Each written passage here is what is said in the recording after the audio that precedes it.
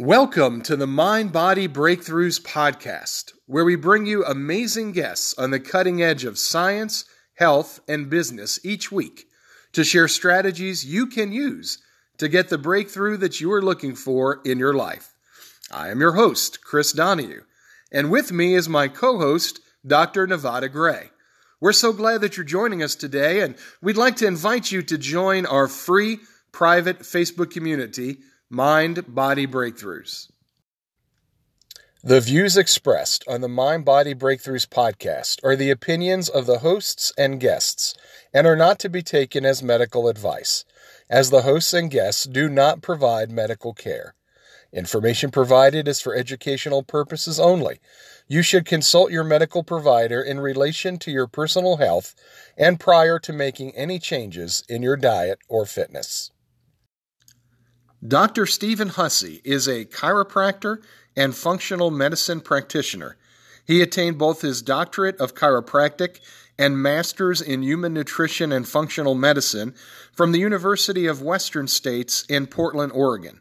He is the author of 2 books on health, The Health Evolution: Why Understanding Evolution is the Key to Vibrant Health, and The Heart, Our Most Medically Misunderstood Organ. Dr. Hussey guides clients, or health participants, as he likes to call them, from around the world back to health by using the latest research and health-attaining strategies. In his downtime, he likes to be outdoors, playing sports, reading, writing, and spending time with his wife and their pets. Proud affiliate of Redmond Real Salt, the best tasting and most mineral-rich salt on the market without the microplastics and other issues of conventional salts. See the show notes for 15% off your order.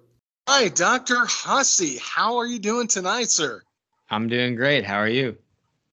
Fantastic. Thank you so much for coming on. Yeah, thanks for having me on. I'm excited to be here. Awesome. All right. Well, I know that you have a lot of really interesting things that you are working on and a lot of areas that I think our listeners are going to find very interesting. Why don't, for those that don't know you, why don't you take 5-10 minutes and tell us a little bit about yourself and about your work? Yeah, so I'm a chiropractor and I also have a master's degree in human nutrition and functional medicine. So I practice chiropractic, very traditional chiropractic. And then I also do online health coaching where I help people achieve higher levels of health. I tend to focus on people with heart issues and with autoimmune issues as well. And I do that because of personal experience, I guess. So as a child, I was a very inflamed child, I guess. I had all kinds of things like IBS. I used to break out in chronic hives all over my body, like to be as big as my stomach. I had terrible allergies. I ended up with the autoimmune disease type 1 diabetes, diagnosed at age 9. And so dealing with all these inflammatory conditions, and, we relied on Western medicine, my parents and I, to help us get through those, or at least manage those. But as I grew up and started getting, health and then medical educations, I started to realize that there was much more to what was going on than what I had been told, or and much more that I could do about it than what I had been told. And so I remember as a kid going into the endocrinologist every 3 to 6 months, and there'd be posters up there that said, diabetics are 2 to 4 more times likely to get heart disease, and your eyes will go bad, and your kidneys will go bad, and your legs, or your feet and your hands will go numb. And when I asked the doctors why all that was, it was says they would say it was because of vascular damage. And so, throughout my life, I've just been, really in tune with anything to do with the heart and cardiovascular health, because I want to do everything I can to prevent that kind of stuff from happening. And I can say now that, and I'm always learning, but I can say pretty confidently now that I'm not afraid of that disease because of what I learned and what I found. So that's me. Awesome. Well, that is really cool, and I think that it is, something that so many people are dealing with. I know myself in Nevada, we've had loved ones that we've lost to heart disease, and there is so much misunderstanding. Why don't you take just a few moments and tell us, like, what are some of the big areas of misunderstanding, the major myths that are out there right now regarding heart disease? Yeah, I think, well, the biggest one, the most obvious one is the whole saturated fat and cholesterol causing heart disease. That started back in, the 1950s when Ancel Keys had some very bold conclusions based on very poor science, I would say, about saturated fat and cholesterol in the diet, and it being, correlated with heart disease or heart attacks. And now he did, a lot of epidemiology, which is very hard to draw conclusions from. You can't really, prove causation. You can only prove association with that. Yet it became the conventional wisdom for whatever reason, whether he was just a very influential person or he had a lot of financial backing. I don't know all the ins and outs of it.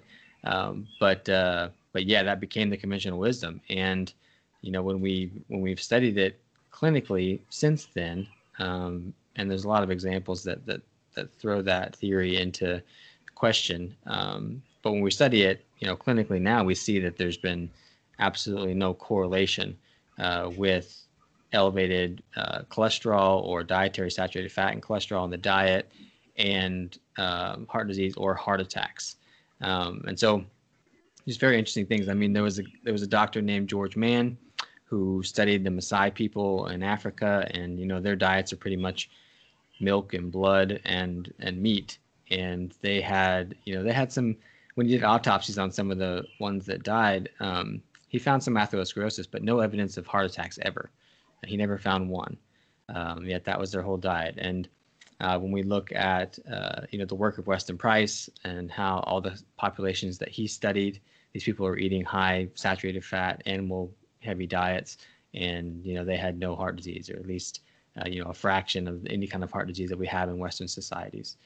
And then when, like I said, we look at all this systematic reviews of all the literature of saturated fat and cholesterol in the diet, and if it is associated with increased risk of heart disease, absolutely none. They haven't shown a convincing correlation or causation at all. So that's a huge myth. But the other thing that Ancel Keys did, that's the other aspect of this is kind of along the same lines, is that that LDL cholesterol is the best marker to be looking for when it comes to heart disease.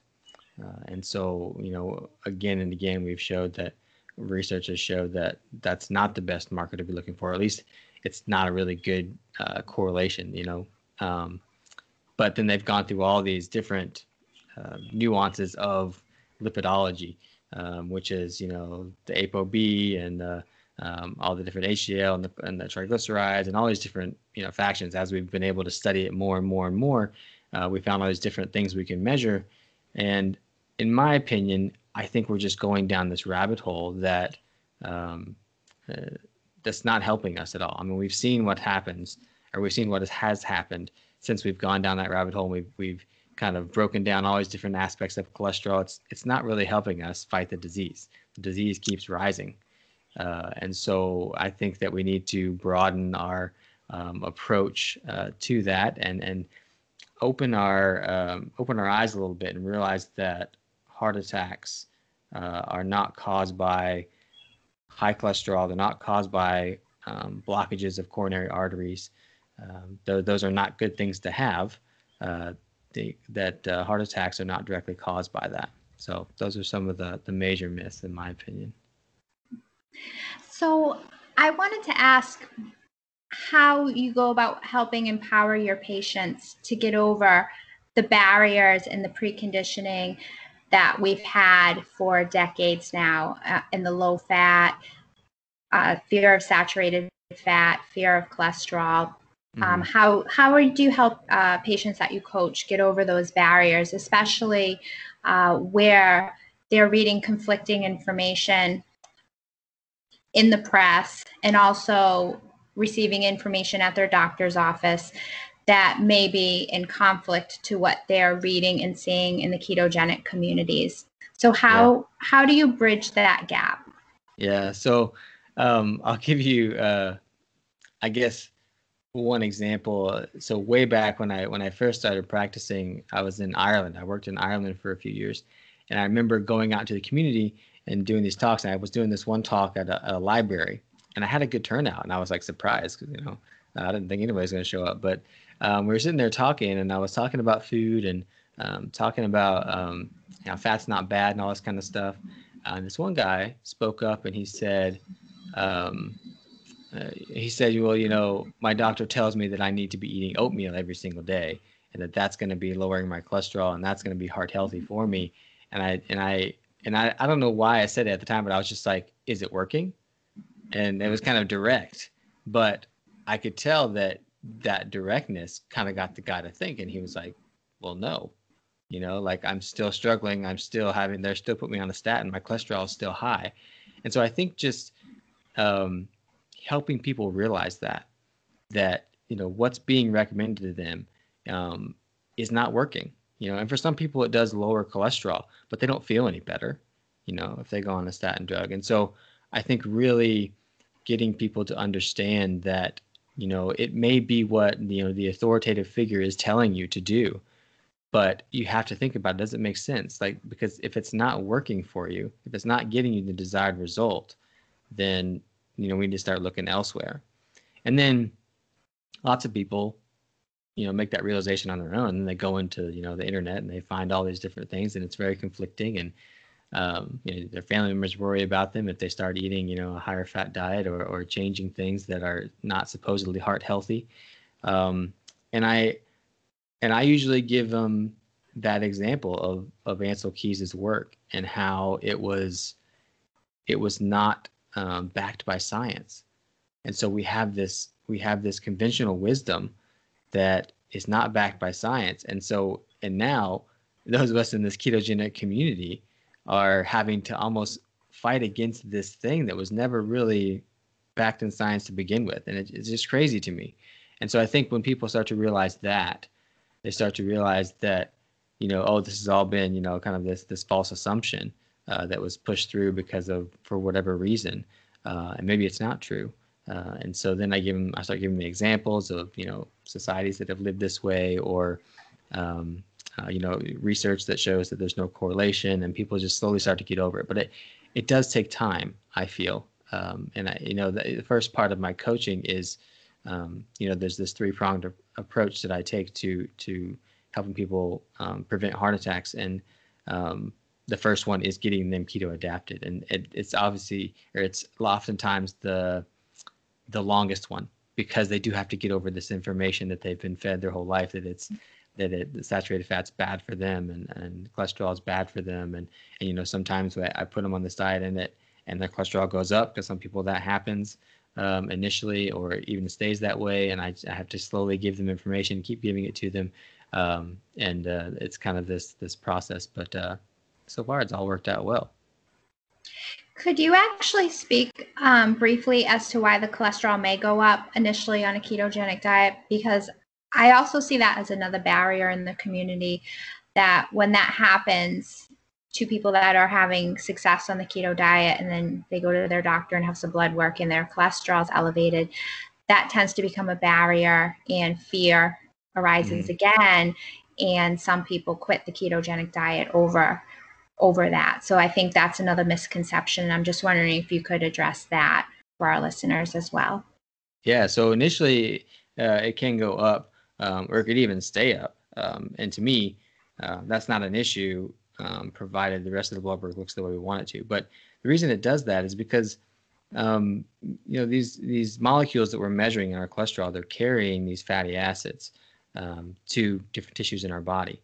And whenever we're trying to burn fat for fuel, we're trying to teach our body to burn more fat for fuel, and it's not really used to doing that yet, then it's not the best at distributing that fatty acid to the tissue yet, because the body doesn't have quite the demand for it. And so sometimes we can see that the cholesterol gets elevated in the blood because the body's just not burning the lipids that it needs to yet. and eventually it comes back down. And then there's a certain percentage of the population that it kind of stays elevated. But again, elevated LDL or LDL-C in the blood is not a problem if we have low markers of inflammation, if we have normal triglycerides, if we have high HDL, and we have low markers of oxidative stress and low insulin resistance or no insulin resistance or things like that, which also can take time to the body can also take time to get those levels normal as well. But yeah, initially it's all about energy transportation. And so that's what these lipoproteins, these things that carry fatty acids in our blood do. They're transporting the energy. And if we don't know how to use it quite yet, or we're adapting to using it, it can appear elevated. But there's studies that show that people who have elevated cholesterol or higher than normal cholesterol live longer. So I'm not so sure that it's a bad thing that it's elevated. I mean, I'm one of those that's, this what Dave Feldman would call it a hyper responder. So my cholesterol is pretty high, and I'm pretty okay with that. The thing I'm always trying to regulate, which is hard for me, is the insulin resistance, because it's hard for me to measure that number because I'm type 1 diabetic. So I don't have this normal response. My body's not making insulin. I'm controlling that whole thing. So it's hard for me to tell if I'm insulin resistant or not. I'm pretty sure that I'm not, but it's just the numbers don't always come out like they're supposed to in a normal person because I'm type 1. So, but yeah. Yeah, I think it's so important, as we in this community find out that a lot of the normal parameters, they just don't apply. Things are a little bit different when you're on a very strict ketogenic or a carnivore diet.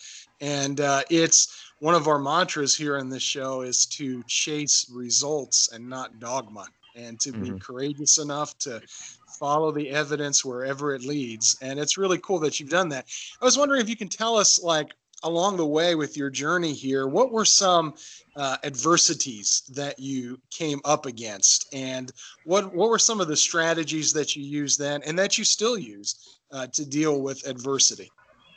You mean like my personal journey, my personal health journey? Yeah, absolutely. Yeah. I think that one of the biggest ones has been dealing with practitioners. I shouldn't say dealing with them, but going with them and seeing practitioners. Eventually it became dealing with them, but at first it was just information I was getting from them, and I was relying on them to lead me to health. And I remember, I must have been 19 years old, and they wanted to put me on lisinopril, which is blood pressure medication. And my blood pressure was 112/72 at the time of the visit, which was completely normal. And they wanted to do it to protect my kidneys, so to speak, because I'd been diabetic for however many years at that time, 12 to 15 years or so. And that was the standard of care. They wanted to protect my kidneys. And so, when I didn't go fill the prescription, and then when I came back the next time, they asked me if I did it, the doctor got agitated. And at the time, I didn't understand why he was agitated. I was like, I just didn't want to. My blood pressure was fine. My kidneys seemed to be fine. And now that I'm a practicing chiropractor and I have patients and I understand when they're not compliant, and I understand the frustration sometimes with me, I can understand how he became agitated or got frustrated with me. But at the same time, that's how he was trained. He was trained to give medications, and I was being non-compliant, and he was frustrated. And so it was having to have those conversations in the office of why I didn't necessarily want to do that, not knowing what I know now.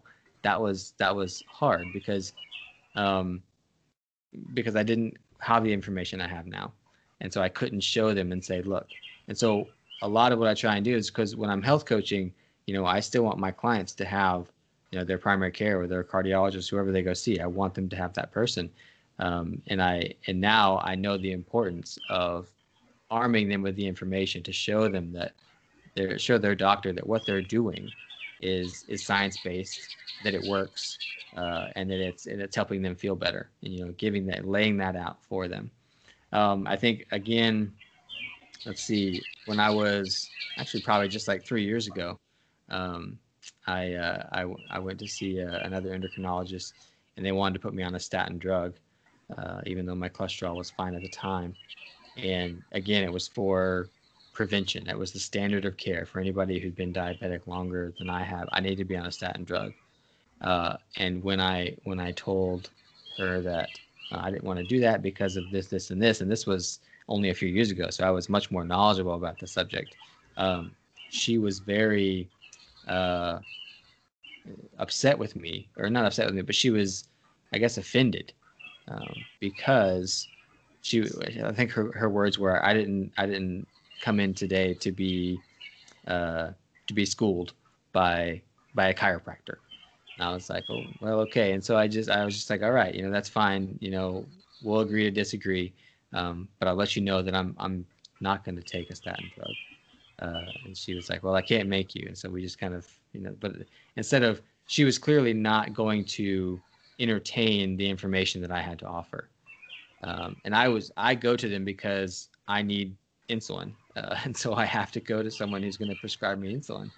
And so, those are types of barriers that I've had to get over. And lots of times it's been, having to have that, calm confidence, like, and not getting worked up about it, even though it's frustrating for me to hear them say, just because they've been told to say it, you need to be on a statin drug because you've been diabetic for this long, even though there's absolutely no reason for you to be on one.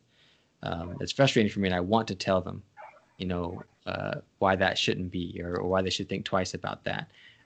But sometimes I just have to say, okay, agree to disagree and move on. And I tell clients that as well. Your doctor may respond to this well, they may not.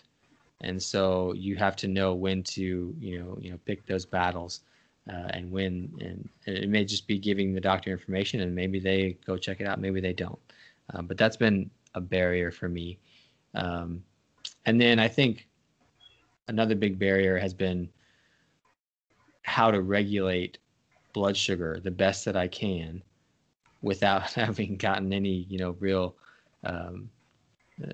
medical advice. So working my way through that. And I'll tell people that the biggest things that I've done are, one, ketogenic diet. I mean, obviously fat has no effect on blood sugar. But also, surprisingly, the big one for me, the one that really took me to the next level, was avoiding lectins. That was huge. And I have no idea why. I couldn't tell you a mechanism why. I could speculate as to why. But when I got those out of my diet, like, completely, at least, especially the higher lectin foods, the really high ones, it was just like blood sugars were simple. It was just so easy. So, yeah.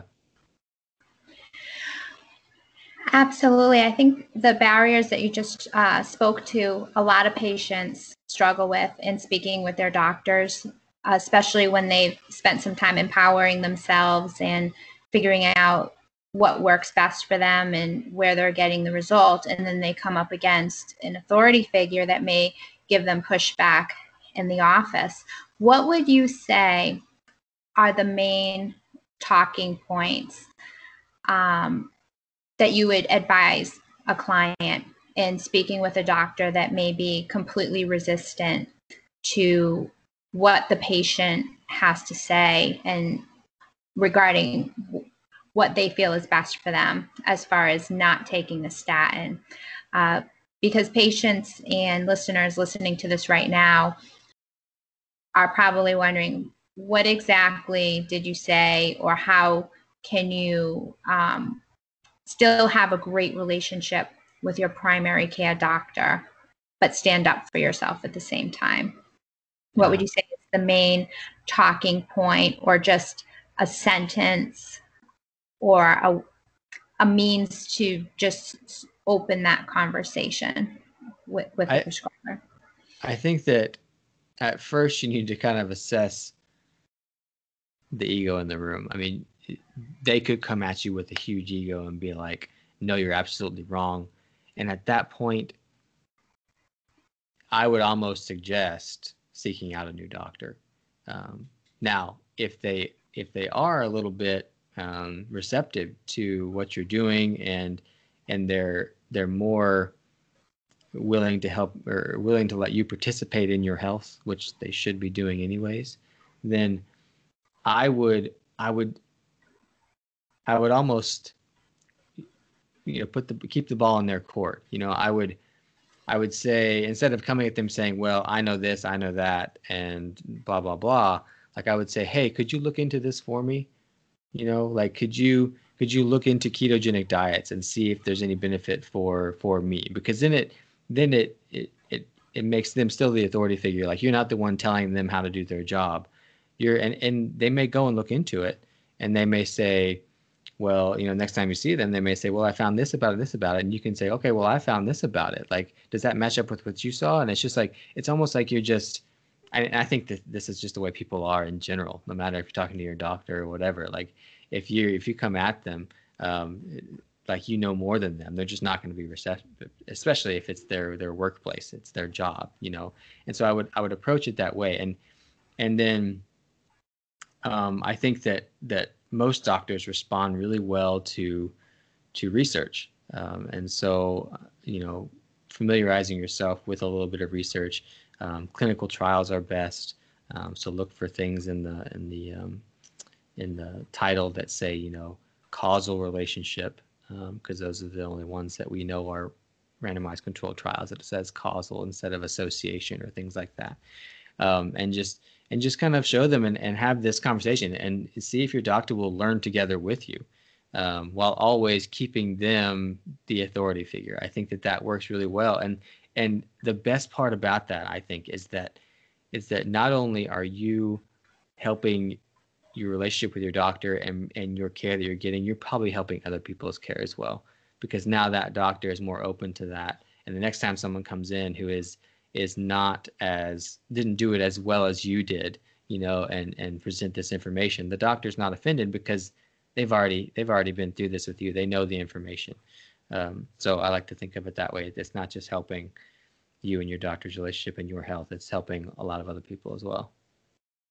Yeah, that's awesome. I think that's good advice for dealing with people in a wide array of scenarios, situations. I just really quickly, you had mentioned your top 3 advice to your clients to prevent a heart attack. The first was being fat adapted. What was number 2 and 3? 2 and 3. Number 2 is reducing oxidative stress, which basically just means that we're reducing the amount of free radical damage that can happen to our body. So, when things get exposed to oxygen in certain ways, like when bronze turns green, like the Statue of Liberty, or when iron rusts, that kind of process can also happen in our bodies. And so reducing the oxidative stress that we have on our bodies is very key in preventing heart attacks. And then the third one is regulating our stress response. So making sure we have balance in our autonomic nervous system. So the fat burning, the oxidative stress, and an imbalanced autonomic nervous system or imbalanced stress response are the 3 things that are driving heart attacks. And they come together, and when this series of events kind of happens and the stars align, we get a heart attack. And I've traced out exactly how that happens. And so markers of those 3 things are the things we should be measuring of whether someone's at risk for a heart attack, not LDL cholesterol. I mean, there are certain parts of cholesterol that we can look at and see if someone's inflamed or has oxidative stress and that kind of stuff. We can see damaged cholesterol, but those aren't the key things we should be looking for when we're trying to determine if someone's at high risk for a heart attack. So you had mentioned stress. A lot of times when we are diagnosed with an illness or start not feeling our best and we go visit our doctor and the doctor can't find anything and they chalk it up to stress. And then we're like, oh, they say I'm stressed. But yet we're still looking for a physical cause of what's occurring. Can you speak to how stress physically can cause a heart attack, the mechanism for that? So that way people can kind of have an understanding of what quote unquote stress actually does to the body. Yeah. So yeah, I got to lay a foundation though. So there's a researcher named Stephen Porges who's come out with his polyvagal theory. So we have the vagus nerve, which is one of our cranial nerves, which is communicating. Basically, our autonomic nervous system is interpreting our environment and telling us if we're in a stressful environment or we're in a non-stressful environment, with a safe or threatening environment. And our vagus nerve is how the brain communicates and how the body communicates back to the brain these signals.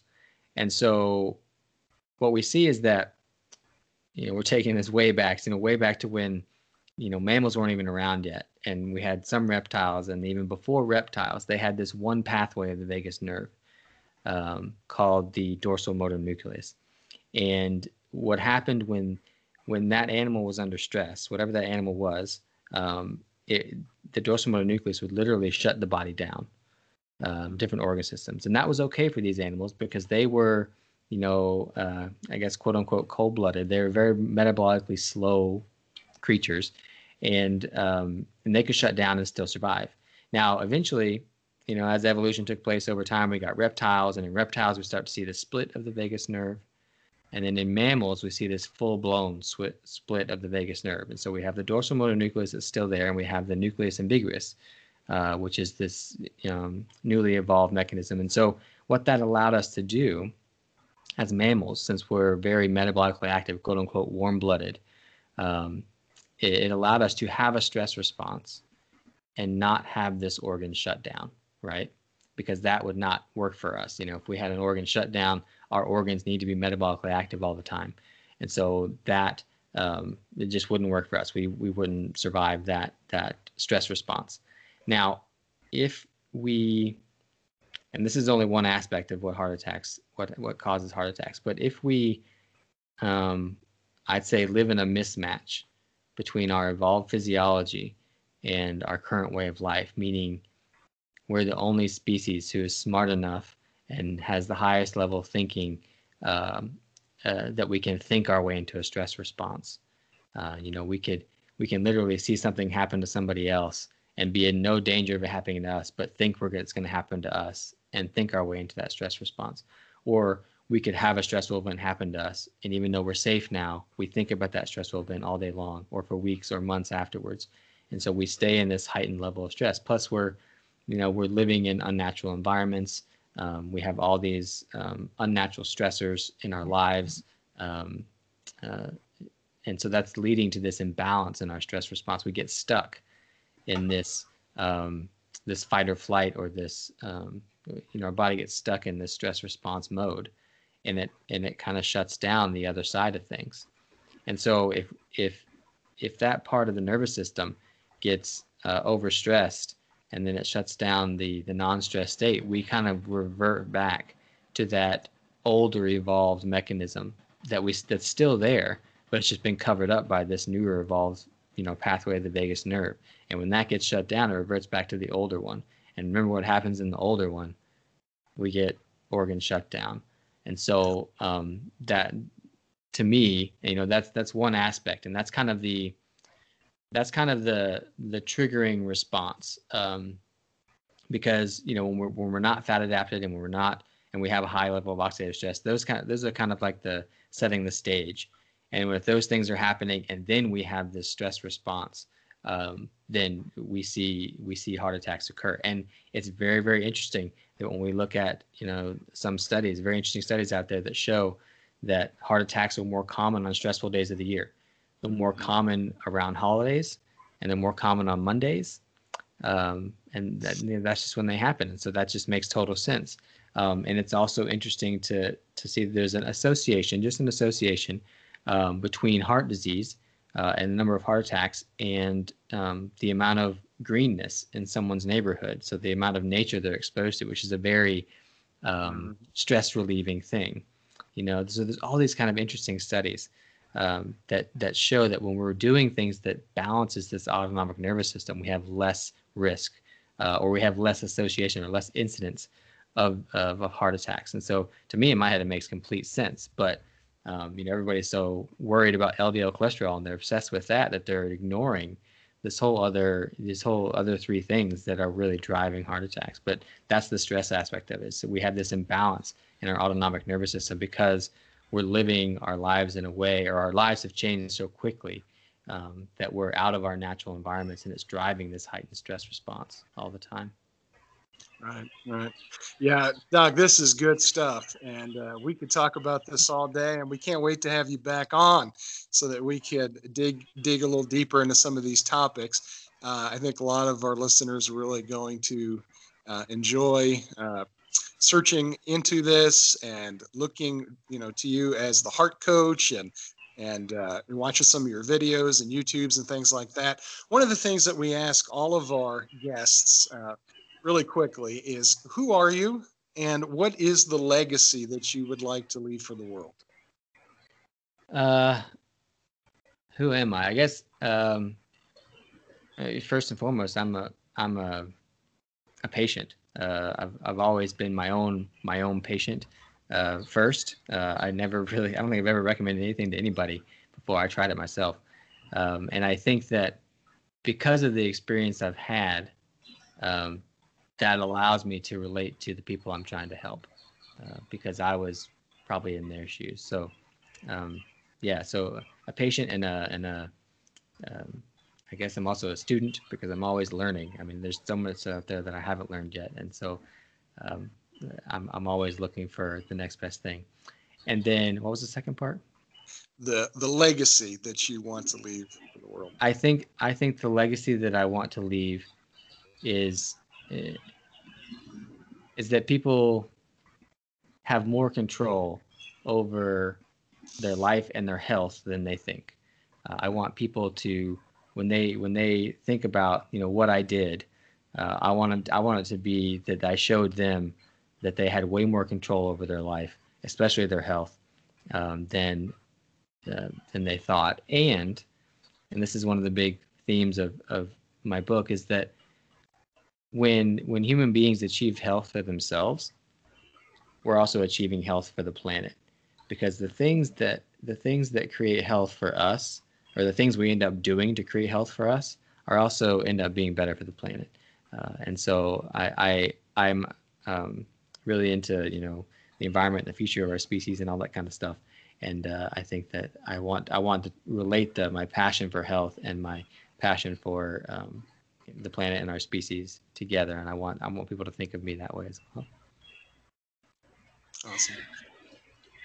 That's awesome. Thank you so much for coming on today. And can you let our listeners know where they can find you and all about your books and your coaching services?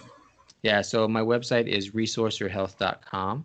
There's links to my book on there, but you can also find them on Amazon. It's called, my main book is The Health Evolution, Why Understanding Evolution is a Key to Vibrant Health. And then I have a smaller ebook called The Heart, Our Most Medically Misunderstood Organ. And then I'm also on social media, somewhat reluctantly, but I am. And it's and Instagram and Facebook is where I'm mostly active. And it's just Dr. Stephen Hussey, Dr. Stephen Hussey. Awesome. Well, we'll look forward to multiple parts, because we're going to be making this a heart health series on the Mind Body Breakthrough podcast.